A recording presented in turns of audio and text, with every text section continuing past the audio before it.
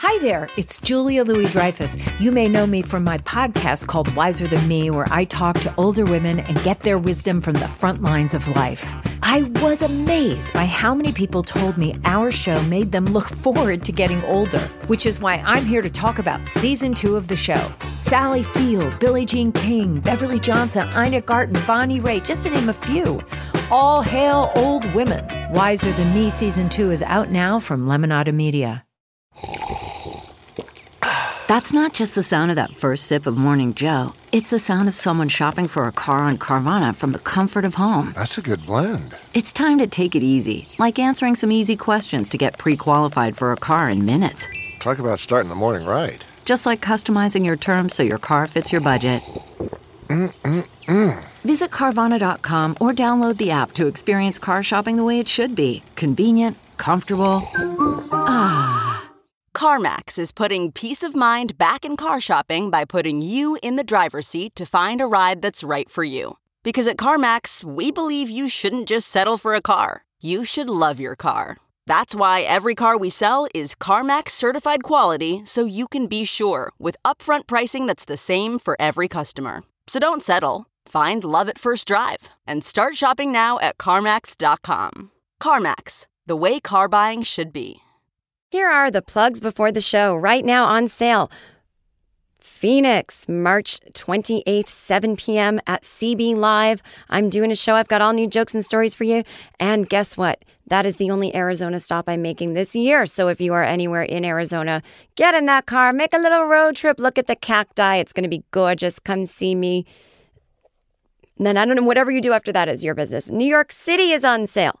May 7th through 9th. That is 5 shows at Caroline's Comedy Club. It's Mother's Day weekend. Bring your mom or come pregnant. Or if you aren't a mom, come with your girlfriends that don't have kids and be like, we don't have kids. Jen wrote a book about it. I got all new jokes and stories for you. I haven't been back to Caroline's in a little 2 years, so I'm excited to be back. It's my only New York City date this year, so do not wait. JenKirkman.com for all of these tickets. You can see it right there on the homepage, or if you want to, you can click tour. And I have other cities coming up on sale, so just stay tuned. Join my newsletter, JenKirkman.com, and click Kirk Mail. You will get a personal email the minute everything goes on sale, and that way you won't miss out. I've got more cities coming up this year and ones that I haven't even told you about yet, so stay on it. Enjoy this week's episode. Funlessness, funlessness, funlessness. Having funlessness. Having funlessness, having funlessness with Jen Kirkman. Hi, everybody. Welcome to episode 318. This is Having Funlessness with Jen Kirkman. Now, as of this recording, I don't have any information for you on the Patreon. I'm not, to be honest, sure what happened. I was in touch with one of the heads of it. We were on the phone, we were emailing, and then she hasn't returned an email in a month. I don't know if she's locked in a closet somewhere, but this is the first week of the new year as I record this. So I'll probably have more information by the time this airs. Hopefully we'll know something next week. I don't know what's happening, but I'm excited to get that going. So what are we going to talk about this week? Oh, the new thing where hotels text you the entire time you're in your room. People on planes not using headphones, adults and children, and of course, the online controversy that ensued when I talked about it. Brian May from Queen talking about codependency on his Instagram and how much I love that. We've got listener emails, and people want to know how to get over it when something shitty happens at Christmas. And then, of course, carried over from last week, the Pope smackdown and the Hallmark controversy. So let's start with you guys. Let's start open-hearted, and this week's episode is sponsored by Wealthfront and Imperfect Foods. Let's start with you guys.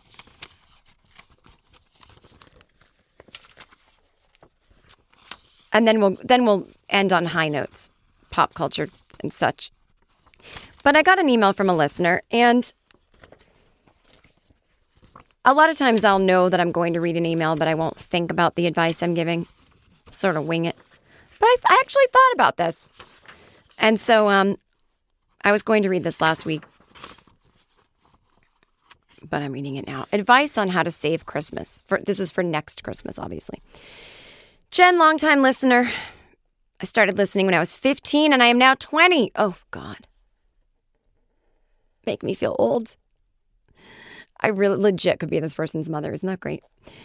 That means listening to your podcast has gotten me through not only my angst-filled teenage years, but is now following me into adulthood, which involves real adult problems. I would argue your teenage angst will end at 30. Thank you, everybody.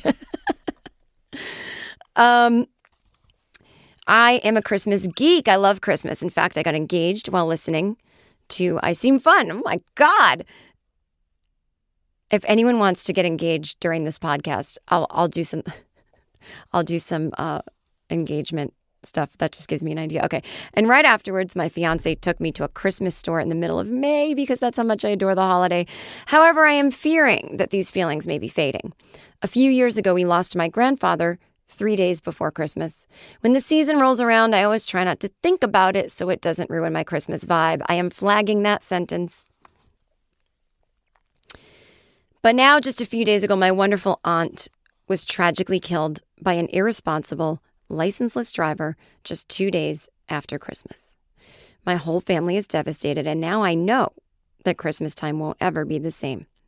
The holiday is now always going to seem heavy and filled with horrible memories instead of Christmas cheer. To add to it, my love of Christmas comes from my grandmother, who is basically a Southern Indian Santa Claus. She instilled within me the love of the holiday, but is now nearing the end of her battle with cancer. I'm terrified that with all of these losses, especially the loss of the person who is the embodiment of Christmas to me, I won't be able to enjoy the holiday as an adult. I don't want this, but I can't shake that it will just not be the same or fun anymore and will instead be sadness. Do you have any advice on how I could save Christmas for myself and maybe even for my family, who is now going to have to recall very painful memories every time it rolls around? Thanks for keeping it real. Well, let me just say this, because all the thoughts are racing to my head, even though I wrote them down. Don't worry about trying to save it for your family. I'm sure you mean the best, and I'm sure you don't mean it as intensely as I'm about to make it sound like you did, but we don't want to dip our toe into codependency, which is, oh my God, I can't feel comfortable unless everyone else around me is doing everything right and feeling happy and blah, blah, blah. Your family might be better at dealing with it than you think. And the reason I say this is because they might probably be a little older than you and have gone through this before. Now, the tragic death of your aunt by a reckless driver, we all hope we don't meet our death that way or have our loved ones die that way. We all are prepared in general that, you know, we might get sick as we get older. And, you know, we kind of know that's the deal, right? But so let me say a few things. You are very young and still feeling things very intensely. And I'm not saying if you're 80, people get hit by cars all the time and you're like, whatevs, pass the cigarettes. That's not what I mean. But I mean, you're in that phase right now where you cannot fathom feeling differently because you were in it and so sad. But that's because you don't have a ton of, when you look back at your life, there's only been 19 years of it. Think of how many of those years you were really a conscious person, really, truly an adult, maybe 13 on? That's 6 years. You know what I'm saying? Now think of someone in their 40s, 50s, 60s. They've got decades of having horrible things happen on certain days that normally are attached to joy and learning how to live with both. Now, this is, I got to go Buddhist on everyone. Life is suffering and life is beautiful all at once. We cannot be like, it's awesome, it's awesome, it's awesome. Then when it's suffering, we throw all the awesome away and really, we got to carry both at once. So here's the deal. It sounds like you're making a decision that it sucks, right? That this sucks. Christmas is going to suck. It's going to be hard, which is actually a way of avoiding your feelings. Because to celebrate the joy of Christmas while being aware that we're going to lose people and that people are gone is so much more painful than going, fuck it, I'm not celebrating it. Fuck it, it's ruined. And I know you're not saying that you want to say fuck it. I know you're saying, won't this feel awful for a long time? And yeah, it will. Things are changed. It's going to feel awful. But right now, you can't live in the future. You may all get hit by a nuclear bomb, specifically just your family having dinner for the weirdest bomb ever, but just hits your family. You know, you may never see another Christmas. You don't know. So you can't future plan your feelings. You can't future feel your grief. But what you can do, though, is to say, I'm in acceptance today that Christmas will probably feel different, but I don't know. Be open to the miracles. You know, your family might actually be the ones that you lean on. Your family, so I'll just read what I wrote. Can you hold your opinion of this very neutrally? Like, don't grasp that it has to be gotten over so Christmas can be good. And it doesn't have to be declared that Christmas is ruined. How about, man, there's so much I love about Christmas, but it's painful this time of year. And sit with that. And actually, you can do a few things. Since you have proof that life is short, you can do exactly what you feel like doing each Christmas. And often we have to plan way in advance for Christmas, right? Plane tickets, car rentals, just decisions being made. So do exactly what you feel like doing on Christmas. And if for some reason, I mean, I can't imagine this would be the case, that you don't want to be with your family, but don't promise anyone anything until the season rolls around, and then kind of listen to your gut. But I don't really, rereading your letter out loud, I don't think the issue is that you don't want to be with your family. But how about using it as the time of year that you go deeper into yourself? You know, if you are part of any religion, and you don't have to be, but most religions are about, don't be afraid to go deeper into the pain. I, whatever the God is, am there for you. And with stuff like a more, a thing like I'm not a Buddhist, so I don't mean to offend anyone by saying this, but I just mean like philosophically, like that kind of approach of when we face something and go deeper into it, it's never as scary as we think. It's when we resist things. If you resist, it persists. It's when we resist things that the object becomes bigger and scarier and darker and hiding in the corner. When we look into it, we take all the power away and we actually just feel our feelings. Avoidance of feeling feelings, people confuse with feelings. The avoidance feels so much worse. So I say you do exactly what you feel like doing for Christmas. Letting the exquisite pain that you're in guide you. This is your time of year now. Christmas has a new meaning. You're not a kid anymore. It's not Santa Claus with the presents. Maybe it's being the most feeling you can be, the most loving you can be. Who else out there has proverbially lost someone and physically and literally lost people? Can you be there for other people? Can you just be there? You don't just solve. Nobody can solve death. Nobody can solve the pain of death. You just be there with people, hug people, get to know the people that are still around, ask them questions.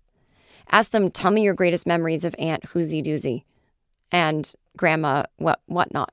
You know, celebrate it. Talk about these people. Keep them in your memory. It's warm. It's love. It's beautiful. They're there with you. Don't ignore it and be like, everything's ruined. Of course, you're going to be reminiscent of the feelings that came up, but that's okay. Then you cry and you mourn and you talk to your family about it. Maybe you do something for those people. Maybe you have a moment of silence for them. Maybe you say a prayer for them out loud. Maybe you light a special candle for them. Maybe everybody writes one page of how they're feeling and they all read it out loud together. I mean, I don't know, but I see you got to go deeper into it. That's where the beauty is. That's where you're actually going to change yourself and be changed and allow others to change you. You don't have to be the party boy, codependency, I got to make everything okay. A lot of times you find out people aren't even looking to you for that, you know? And I don't know if you're a boy or girl. I said party boy for some reason. But sometimes the most holy you can be is when you're hurting, and that's when God comes in, or your higher mind, or your inner parent. Trust me, whether they died at Christmas time or not, the losses you feel can always be amplified at the holidays. And try not to give this time of year any more meaning than already exists. Be in acceptance that this might hurt for a long time, and that's okay. It's also maybe the time of year to honor the dead, talk about them more, bond with family, cry with them. This is an invitation. This loss is an invitation to grow. It's going to hurt for a long time, but time takes away the intensity of the feelings, and that's both the beauty and the cruelty of life. So if anyone else wants to give advice, iseemfun@gmail.com. I'll read it out to our listener. So speaking of which, this is why, you know, the internet, we can always complain and be like, it's so awful, everybody sucks, everyone's so stupid. But I've got to tell you that Brian May's Instagram, Brian May is the guitar player for Queen. He had posted on the New Year is a photo of him in front of a painting of Jimi Hendrix. And he wrote, inspiration for the next 10 years, thanks to my dear friend Joe Elliott of Def Leppard, which who knew they were friends. I have this great image of my hero, Jimi Hendrix, on my wall to remind me to keep reaching for the stars. A bit too glib for you? Well, that's my brave face. Most of this Christmas period, I haven't wanted to show my face because my face was grim. There's something about this time of year that paralyzes me. Depression, hopelessness, fear. I get engulfed. Is it logical? No. Should I be grateful for my life and therefore not depressed? Yes. But none of that makes any difference when you look up and the colors have gone out of the world. Tomorrow, I am wrenching myself back into normality, starting with some biking and stretching and hot and cold showering. Oh, and the veganary quest, it went okay on day 2. I guess he's going vegan for January. Breakfast, half a grapefruit and crisp bread with plant-based spread and homemade marmalade. Jasmine tea, black lunch, a vegan Padana and Pizza Express with my littlest ones. That's very easy. They do it all for you. They make it with vegan cheese and it tastes just like normal. And for dinner, some nice light veggies prepared by my amazing wife. There are so many great vegetables in the world. Artichoke hearts, hearts of palm, roasted parsnips, new potatoes, and a rocket and tomato salad perked up with olive oil and balsamic vinegar from dear old Luciano Pavarotti's hometown. Plus a nice selection of nuts and raisins. Hey, this is a dawdle. Ha ha. Well, we shall see. Happy Friday, folks. We'll be out of this We'll soon be out of this murky Sargasso Sea. Okay. This is my favorite post ever. Brian May, guitarist for Queen. What is he, in his 70s now? And then the guy from Def Leppard writes back, "We love you, Brian. Better days ahead." And I'm just reading this like, oh my God. I mean, you think of Queen and all the joy they've brought everybody and that this guy can use technology now to be like, y'all, I'm depressed. And it doesn't make any sense. Depression isn't about that. And also here's some vegan recipes. It makes me so happy. You know, sometimes I feel like our heroes should not be that accessible. And then I think it's fucking brilliant when they are. And so then he posted again, okay, on a different subject completely, looking at the comments you lovely folks left on my post about Christmas season blues, I was struck by how many of you find it hard to like yourselves at times, or maybe most of the time. Well, I've been through a lot of this, and I wish I had all the answers. I don't, but I keep coming back to this magical book because it does give you answers, gives you tools to deal with life, relationships, and your view of yourself. I've never met Melody Beattie. I always recommend her book. So he's talking about this book called The Language of Letting Go. And I have no connection with her, but it seems to me she had some kind of supernatural help with writing this book, which delivers you a paragraph of challenging yet magically supportive words for every day of the year.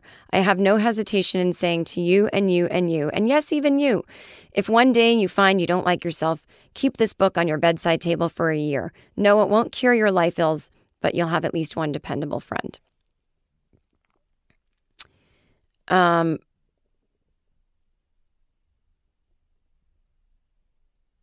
Yeah, so then that book you can get, it's like a daily, devotional, meditational, whatever. And there is an app, The Language of Letting Go. But yeah, so he just took a picture of this page. What do we need to do to take care of ourselves? Listen to that voice inside. What makes you angry? What have you had enough of? What don't you trust? What doesn't feel right? What can't you stand? What makes you uncomfortable? What do you want, need? What don't you want and need? What do you like? What would feel good? In recovery, we learn that self-care leads us on the path to God's will and plan for our life. Self-care never leads away from our highest good. It leads towards it. Learn to nurture that voice inside. We can trust ourselves. We can take care of ourselves. We are wiser than we think. Our guide is within, ever present. Listen to, trust, and nurture that guide. I think this is a book for like an Al-Anon recovery thing. Anyway, so Brian May rocking it out, and good for him. So anyway, there you go. Starting off with the boring, touchy-feely stuff. So now on to the complaining. So I was in, as I mentioned, Sacramento a couple weeks ago. Now I have a chain of hotels I love staying in. I'd give them a shout out, but I don't want y'all to come get me and murder me. So,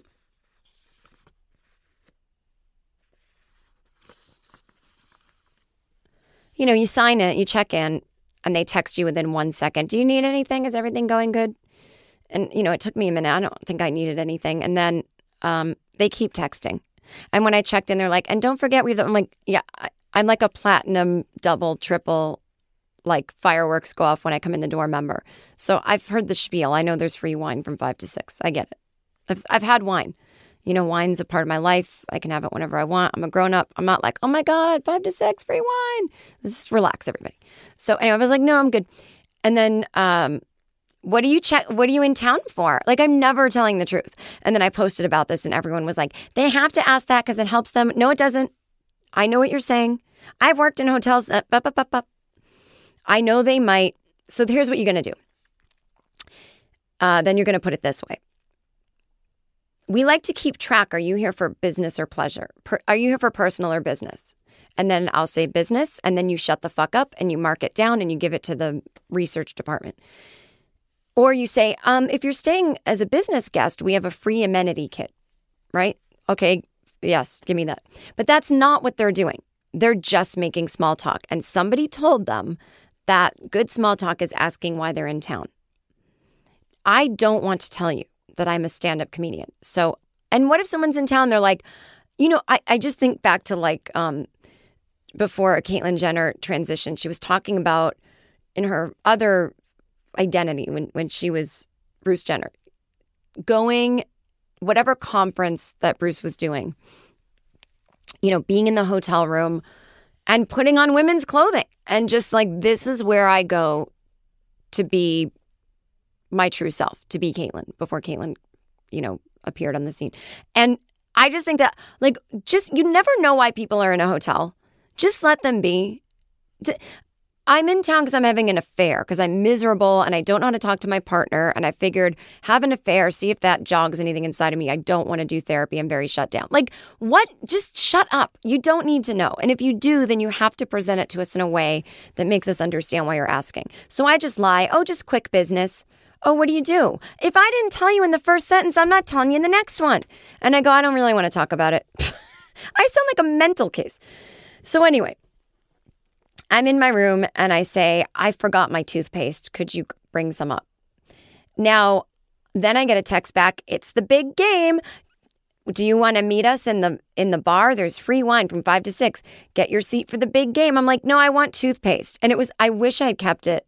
I just kept going, no, I'm just pretty much all about that toothpaste. I have to leave in 15 minutes. I'm here on business. Like, just unrelenting texts about the big game. And I was in Sacramento and there was a Kings game. That's their basketball team. And I guess everyone makes fun of them because it's like not a big team or whatever. But I remember last time I was there, they were playing the LA Clippers. I guess there's some other division that, I don't care. But everyone was like, the big game. And I was like, ugh, stop saying the big game. It's just so annoying. I'm just not a sports person. I don't hate sports at all. And I actually really like basketball. And as I mentioned last week, my mom is a big basketball fan. I really don't hate sports. I just hate the collective, like, everyone loves sports attitude. We're all going to the bar. Like, no, we're not. And it's like, read the room. Like, when I walk in, like, do I look like a sports magoo? Like, what if somebody texted you and was like, we're all meeting in the bar to read the biography about James Dean, not the shitty one for normal people, but the real one that talks about his bisexuality and taking dance classes with Eartha Kitt and staying up late with Vampira and summoning ghosts and having seances and smoking cigarettes and reading Byron until 4 a.m. Like, we're going to go there. You would never text someone that because you'd be like, well, not everyone's into that. Why can't we have that same attitude when we're texting about sports? Where's my hotel where it's like, from 5 to 6, we have a free smoking cigarettes hour and we talk about Oscar Wilde. Everyone wears all black. Like, just come on, people. Not everyone is like some normie sports person. Some of us were self-deprecating and also too high-minded, obnoxious, like literature kids. And if young me knew how dumb I got, that I've become so dumb, I can barely get through a book anymore. And I say like all the time. What a fucking disappointment I am to myself. Anyway,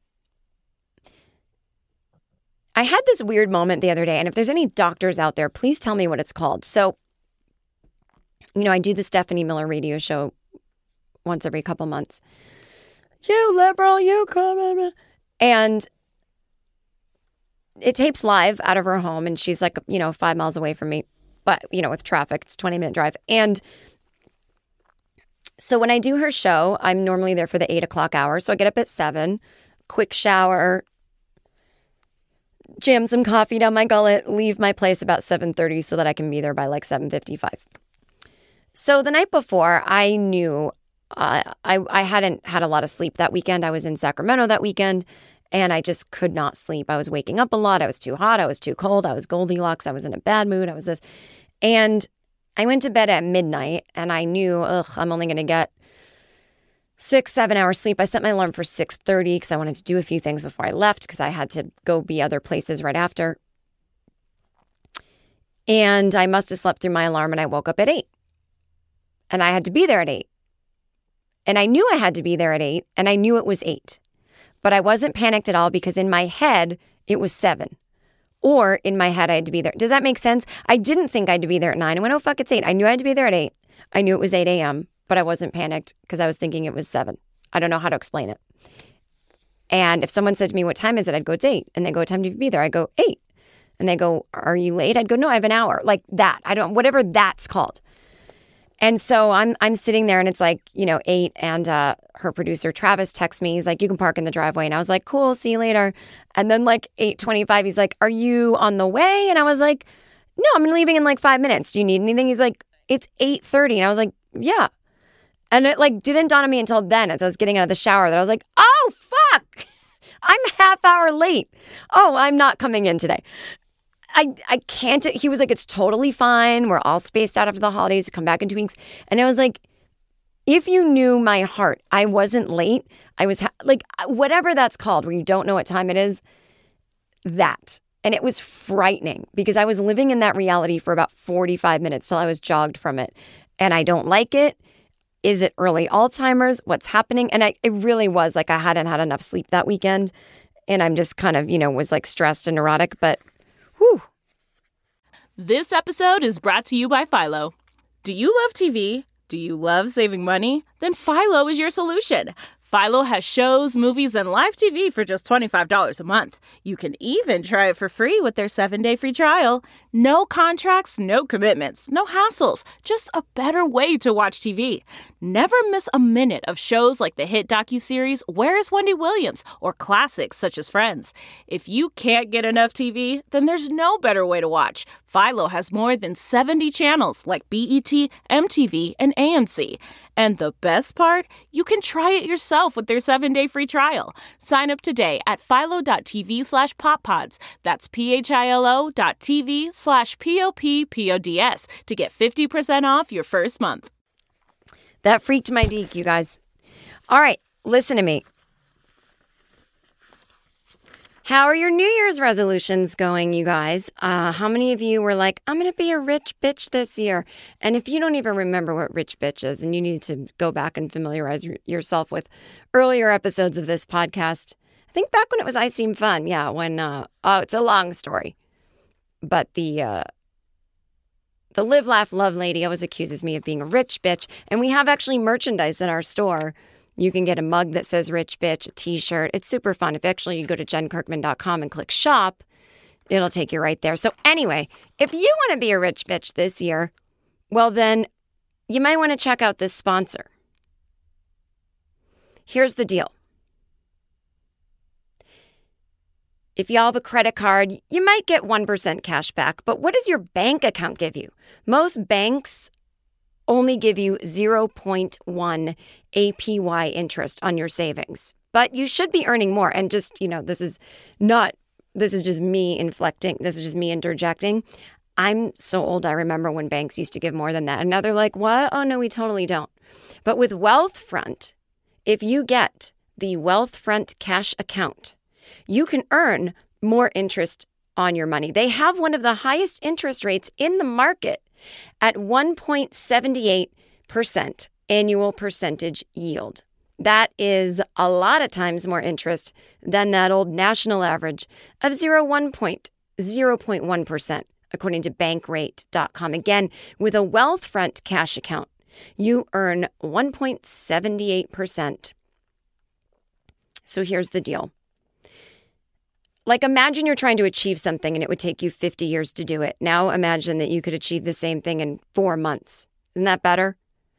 Let's say you have $20,000. With typical banks, it would take you 50 years to earn the same amount of interest that it will take you just 4 months to earn with Wealthfront. Now, if you're like, I don't have $20,000, that's okay. Whatever money you have, again, the interest rate is 1.78%. Look, I know you've made those New Year's resolutions. The month is half over. Yeah, the gym and your health, that's important. But what about your finances? Get that in order. This year, you can actually keep your resolution and keep earning more money. The Wealthfront cash account makes it effortless to earn more on your savings. So here's the deal. It takes only $1. That's what I'm saying. You don't have to be a rich bitch already. It takes $1 and a few minutes to open an account. You can even do it right from your phone. No paperwork required. There are no fees, and your money is FDIC insured up to $1 million through their partner banks. Wealthfront is the ideal way to manage your money. You can save, plan, invest. You can even get financial advice all in one place. Right now, sign up for the Wealthfront cash account in less than 5 minutes by visiting wealthfront.com/fun, WEALTHFRONT.com/fun. That is wealthfront.com/fun. Wealthfront is not a bank. Cash account is offered by Wealthfront Brokerage, LLC, member FINRA SIPC. Wealthfront conveys funds to partner banks who accept and maintain deposits, provide the interest rate, and provide FDIC insurance. The APY is subject to change. Guys, we have a new sponsor. I'm super into them. And I had their stuff delivered. It was easy, and it was fresh when it got there. And, normally I'm like, do I need to have everything delivered? And of course I don't. But what I love about this company, Imperfect Foods, is that they recognize that over $218 billion of food goes to waste in this country every year, including 20 billion pounds of produce. That's what Imperfect Foods wants to change. Imperfect Foods is the only food delivery service that buys perfectly nutritious and delicious foods that grocery stores won't sell and delivers them to you at a discount so you can save money and help reduce food waste. It sources directly from farmers, committed to quality, and delivers delicious, imperfect groceries to you for up to 30% less than grocery stores. So it lets you pick healthy seasonal produce alongside, regular grocery staples. It comes with quirky looking but delicious produce. You can also get surplus coffee, discolored quinoa, off-sized eggs, slightly scarred almonds, and more. Okay, I did get myself some slightly scarred almonds and off-sized eggs, and it was fine. I got surplus coffee. You guys, here's the thing. The food doesn't have to look perfect. It's not supposed to look perfect. And why be part of wasting food? Why not do this? And it's delivered right to your door. You can read about it in the New York Times, Forbes, or just ask any of their over 200,000 satisfied customers. You can start saving time, saving money, and saving waste right now. Because when you go to imperfectfoods.com/fun, right now through February 16th, you'll get $10 off of your next 4 orders. That's $40, guys. Imperfectfoods.com/fun, $10 off your next 4 orders. Imperfectfoods.com/fun. Check it out again. None of us are perfect. Why do we expect our food to be? Billions of pounds of food get left in the field. They end up stranded in warehouses or get thrown away every year. That's got to change. So be part of the change. Imperfectfoods.com/fun and enter fun at checkout. And the food doesn't spoil. It's sent on ice. You're good to go. Get your veggies. Get your off-sized eggs. Get your coffee. Imperfectfoods.com/fun. Enter fun at checkout. So I'm traveling. And I'm on the plane, and I can't believe how many ding, ding, dong, dong, dong. Brr, brr, brr. That's like my gun sound.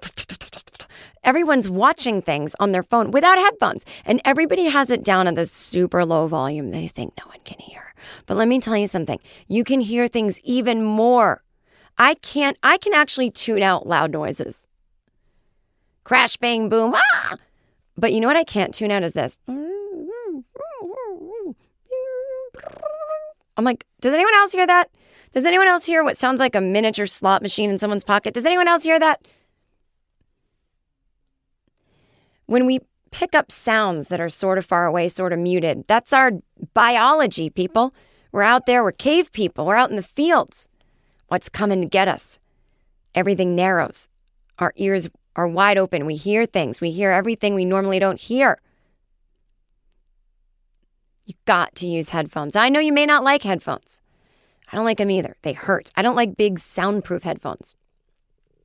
I don't like little earbuds. I don't like any of it, but I use it because I'm a citizen of the world and I don't want to bother other people. And half the time, I don't want people to hear what I'm listening to. Listen to my self-help shit on the airplane. Now, your reactions are your actions. You know, people are like, God, do you have to listen to self-help every minute of the day? Yes, I do.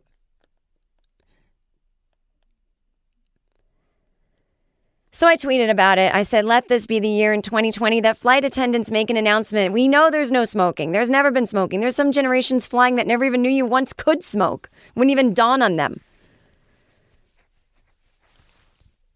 to smoke on an airplane. All the airplanes with ashtrays in the armrests are mostly grounded or not there anymore. You got to start updating the announcements and saying, please do not use electronic devices without headphones. You'll be asked to leave.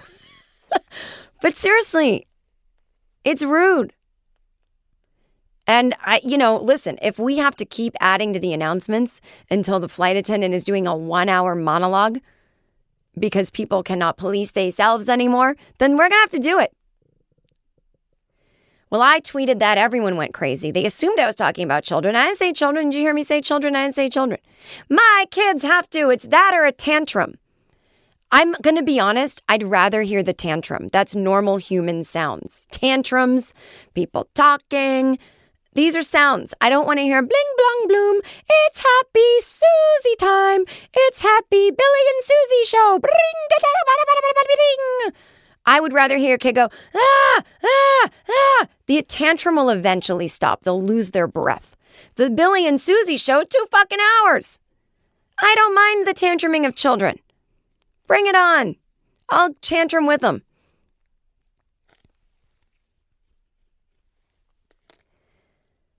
And don't even, I want to make a snap judgment that's like, really? They'll tantrum unless there's a screen? What did we do for hundreds of years before that? But I guess we tantrumed. And then some people are autistic. I know some people are autistic. My God, if there's anything I know, it's that some people are autistic. We know. I didn't say fuck autistic people. I said, could flight attendants make an announcement that you're supposed to use headphones? And let me tell you something. You know who's using headphones? The fucking autistic people. It's no one not using headphones isn't just a giant piece of shit, selfish whore jerk. I'm not worried about the autistic. They never give me no problems. It's the non-autistic. I'm talking adults watching Die Hard on their phone. Turn it down. How about turn it down, turn on the closed captioning if you don't have headphones? How's that for you? Boom, I just saved the world. God, everyone gets so sensitive about their children.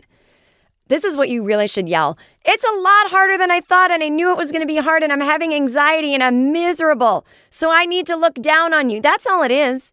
I need to shame you. Yeah, I know it's hard. That's why I didn't do it. It's not my type of hard. I can't function as a parent. Not gonna happen. Can't do it. Not doing it.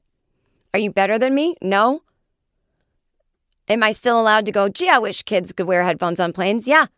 I know. And that suck about life is that people still get to have opinions on what you're doing if you're bothering them. I know. It's the worst. It's the worst. That's life, though. So anyway, put your headphones on. Don't make me smack you down like the Pope smacked down a woman. Oh, my God. So Pope Francis, he's out there doing his thing, shaking hands with the people. I don't even know where he is. Like, I don't normally watch live feeds of the Pope shaking hands. I don't know if it was a special event, if he does this every week, if it was some Christmas thing. I don't know. I didn't pay attention to what I was watching, but the Pope's shaking hands. And, for all the popes we've had, he's a pretty good one. He took a vow of poverty. I think I think he may give away his salary. I'm not sure. I looked it up. The Pope's salary is about $60,000 a year. It's about what one might get on an American pension. It's anywhere between like $30,000 to $60,000 a year, if I'm equating it to our money. And is the Catholic Church a structural disaster in many ways and covering up for pedophiles and women can't be priests and gays can't. Yes, of course. Vatican, opulent thing in a city of people suffering. Yes, of course. But instead of being this reactionary, well, it's all bad, just within that, they have a pope. And of all the popes, this one's the most progressive. So people like the Pope Francis.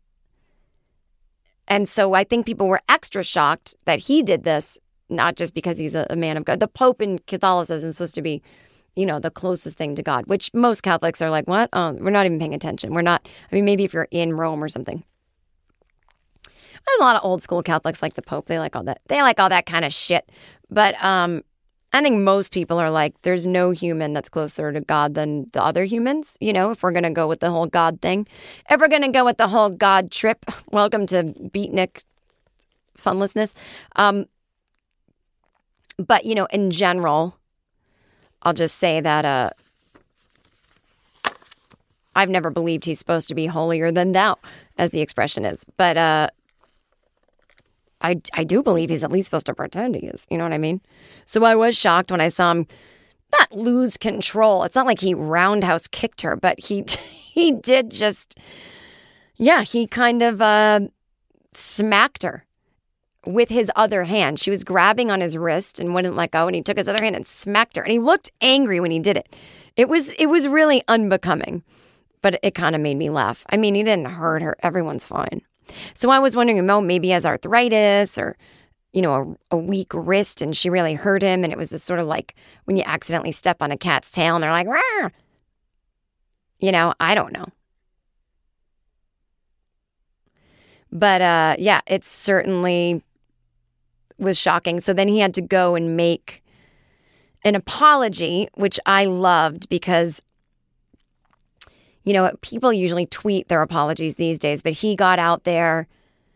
He was on a balcony like a Vita.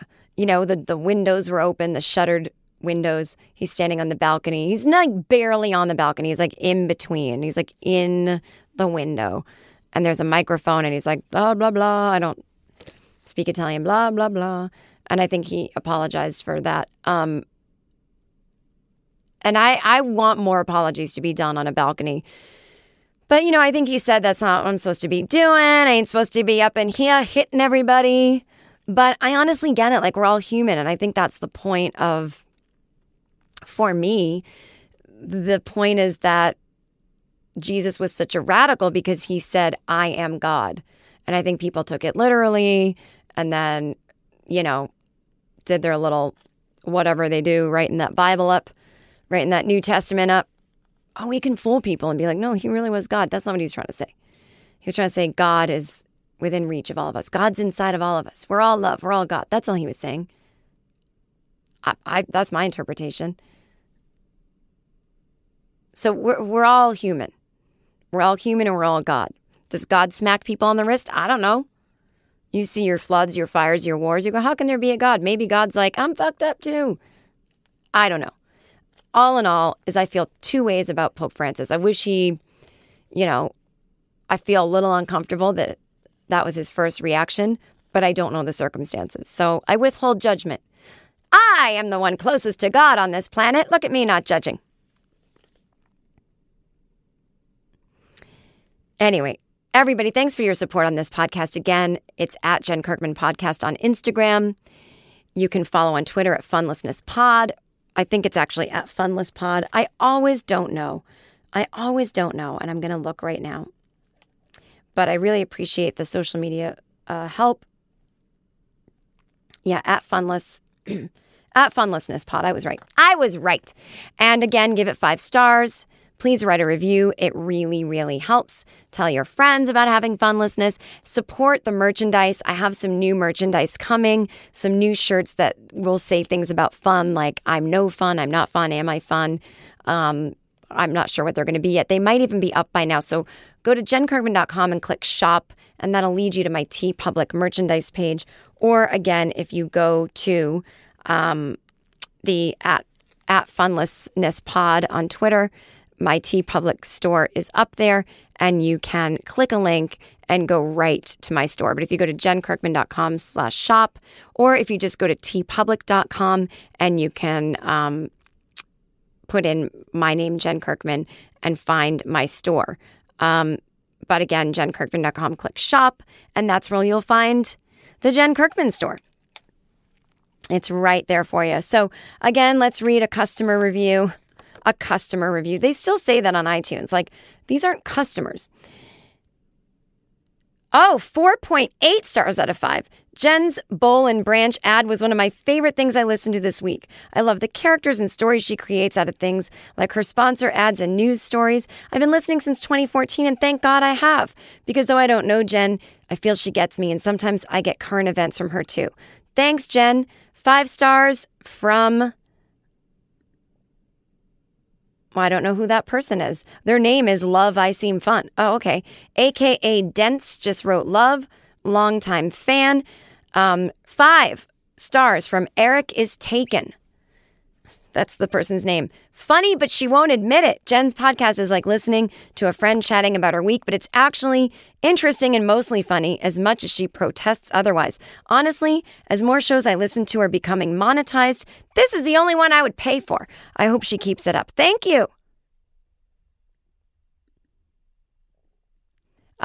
4 stars. The male-female stuff is so grating. That's from Kaiser So-So. Well, guys, write more reviews along that vein. If you guys feel that the male-female stuff is not grating, I don't even understand what this person's talking about. You know what's grating has been living as a woman in this world. That's been grating. So you want me to shut up?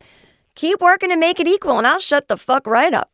I'll be too busy enjoying my life. So I would like more reviews that disagree with Kaiser So-So. Now, I'm not asking you guys to kiss my ass or do my bidding, but if you've never written in and you need a motivation and you're sick of every time a woman talks about gender and does it in what I think is a funny and compassionate and smart way, I think I'm fucking awesome, then write about that. 5 stars on Apple Podcasts. There you go. But hey, you know what? He gave me 4 stars and not 1. So there you go. Thanks for all the reviews. I do see them all. I see you. I see you out there. So the Hallmark Channel, everybody, this is what's great. So right before the holiday break, the Hallmark Channel took an ad off the air. It was like a wedding planning app. And in this ad, there were 2 women. The gals can get married now to each other. Yeah, the 2. Well, I've always said, of course, lesbians can get married. They just have to find a nice gentleman to settle down with. Oh, it's my old joke. But I don't know who that was. That's your hip aunt who's like not quite hip enough. But the lesbians, what they were doing the marriage, and they were on the ad, and then they were the kissing. And then Hallmark took the ad off, and everyone went crazy. And I think Hallmark realized, oh my God, most of our listeners are gays and people watching ironically. So let's not cater to the loud 10 people that wrote letters. So within a day, I think, Hallmark was like, sorry, we'll reinstate the ad, blah, blah, blah. Right? I mean, why turn down fucking money? Take that advertising, Hallmark, and thank you for keeping the ad on and helping to normalize what is otherwise very normal. So, good stuff all around. Now, what do I want to talk about here? Oh, I wanted to, I feel like this has been sort of a feel-good episode. We started out with my beautiful advice, the Brian May stuff. I complained a little bit. I got some complaining in for you guys that like the complaining. But, I don't know, I'm feeling in the mood. I just feel like being around you guys. I'm in a listener email mood. So I'm going to read another email from a listener. It's a thank you email. You're welcome. And then I'm going to read something by one of my favorite writers, Anne Lamott. So this is from a listener. His name is Germ. Jerm. I don't know if that's your birth name or not, but it's a cool shit name. Hi, Jen. I want you to know that your words made a difference. There is another podcast, Misinformation, a trivia podcast that I started listening to, and it's great. I wanted to send them an email telling them that I liked their podcast, but as a loyal listener to I Seem Fun and Having Fun listeners, I know that it would be so easy to feel like I'm giving praise and being a good fan, but spit out words that are ignorant and tone deaf. I wanted to do right by your advice. I wanted to be better. I am a natural scold. Your, while technically guy, is in my DNA. I'm not the dudiest dude in the bro Bible, but I know that I'm part of a culture. All right, do you see how the self-awareness in this person that's so different than that the male and female stuff is grating? You're grating. Anyway, back to the email. I couldn't just toss something off the cuff. That email, like this email, deserved a little more effort. So I made sure that it was nice, that there was only unqualified praise, and that I did really want to tell them that I loved their podcast. No suggestions for improvement, no complaints, no half-baked ideas about how to do things differently, no claims of being a fan and then telling them what to do. Ooh, this email's like porn to me. Then I sat on it for a day and reread it to be sure. Oh my God! And then I sent it, and it was a good interaction. They emailed back their thanks. I think we were all a little better off. You helped me be a little better than my natural self. Oh, stop it. Thanks to I Seem Fun, having fun listeners, I am more aware of the difference between getting it right and acting naturally. I look forward to the day when both of those things are the same. Thank you for the great podcast. I hope today is a good one for you. Well, it is now. Thanks, Germ. I love that email. It's so self-aware, so great. I didn't even think about that. Yeah, you can have this urge to compliment people, but then start getting inside baseball with them and telling them what they want you to do. And I think most of the times, look, a lot of people out there might be like, oh, I wish someone would do this, even me as you're sitting here listening. But we probably already know some of the suggestions, but we just can't implement them because it doesn't come to us naturally, or we've decided it's not important enough right now or something, And it just leads to making people feel paranoid. Oh, am I going to lose listeners unless I do it differently, or I do this or I do that? So thanks for that. Thanks for that nice email.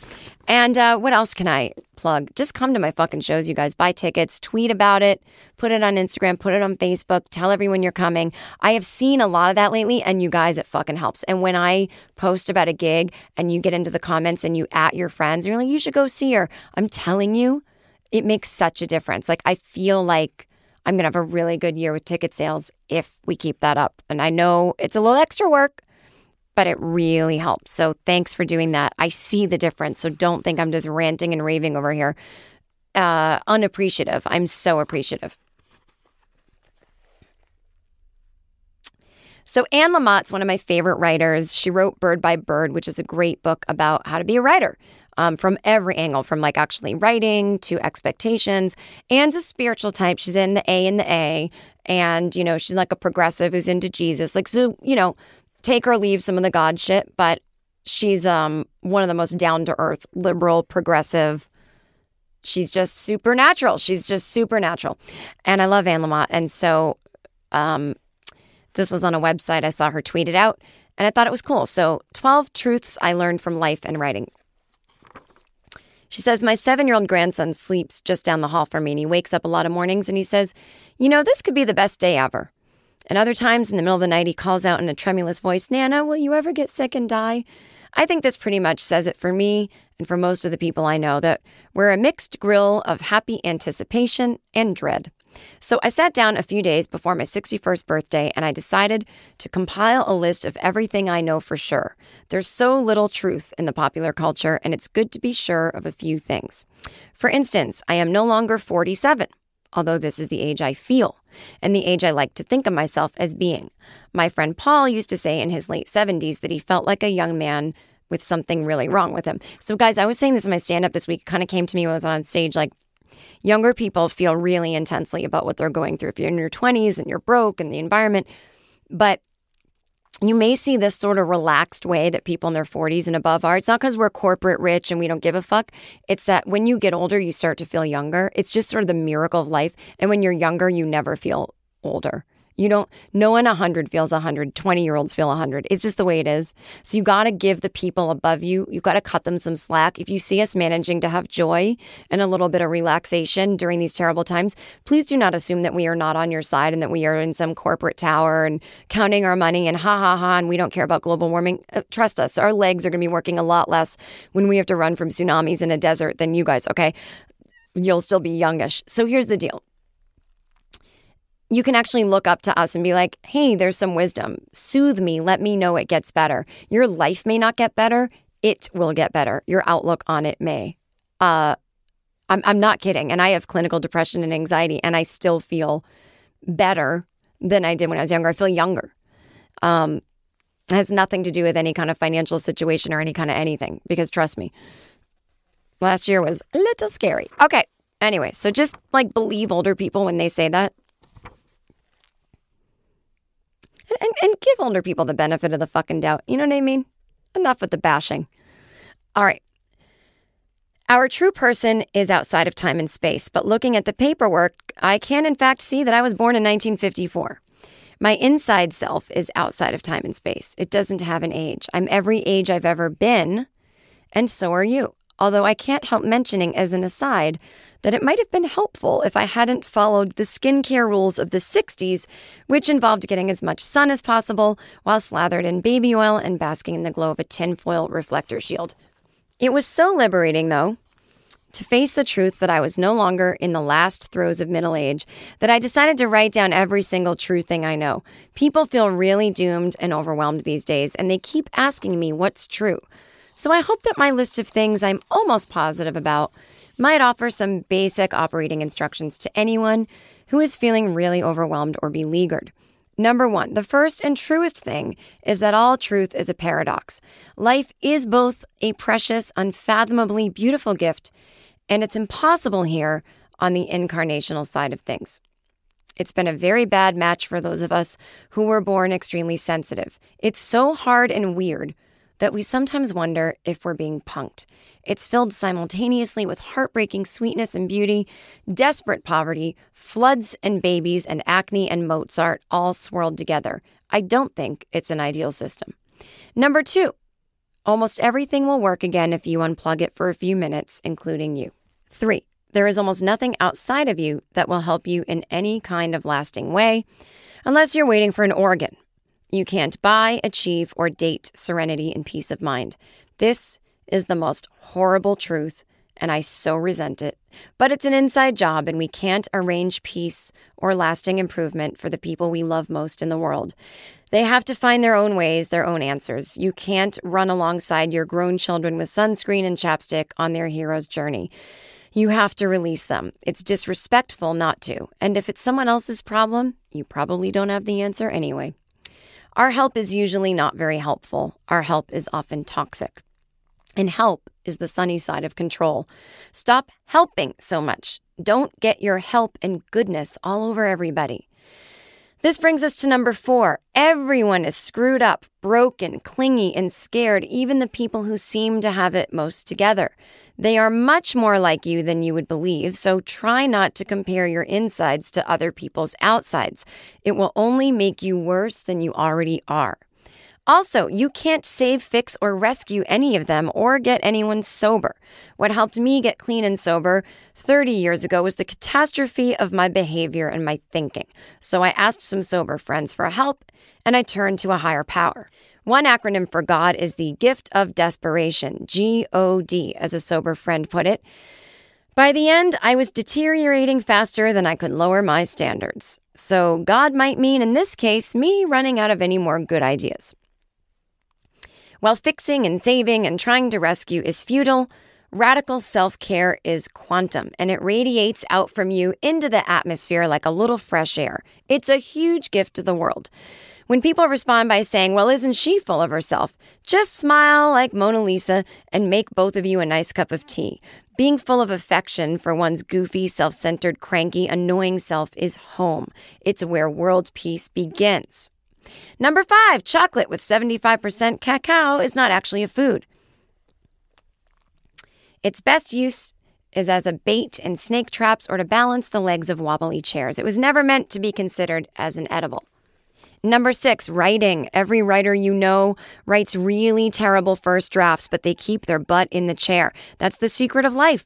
That's probably the main difference between you and them. They just do it. They do it by prearrangement with themselves. They do it as a debt of honor. They tell stories that come through them one day at a time, little by little.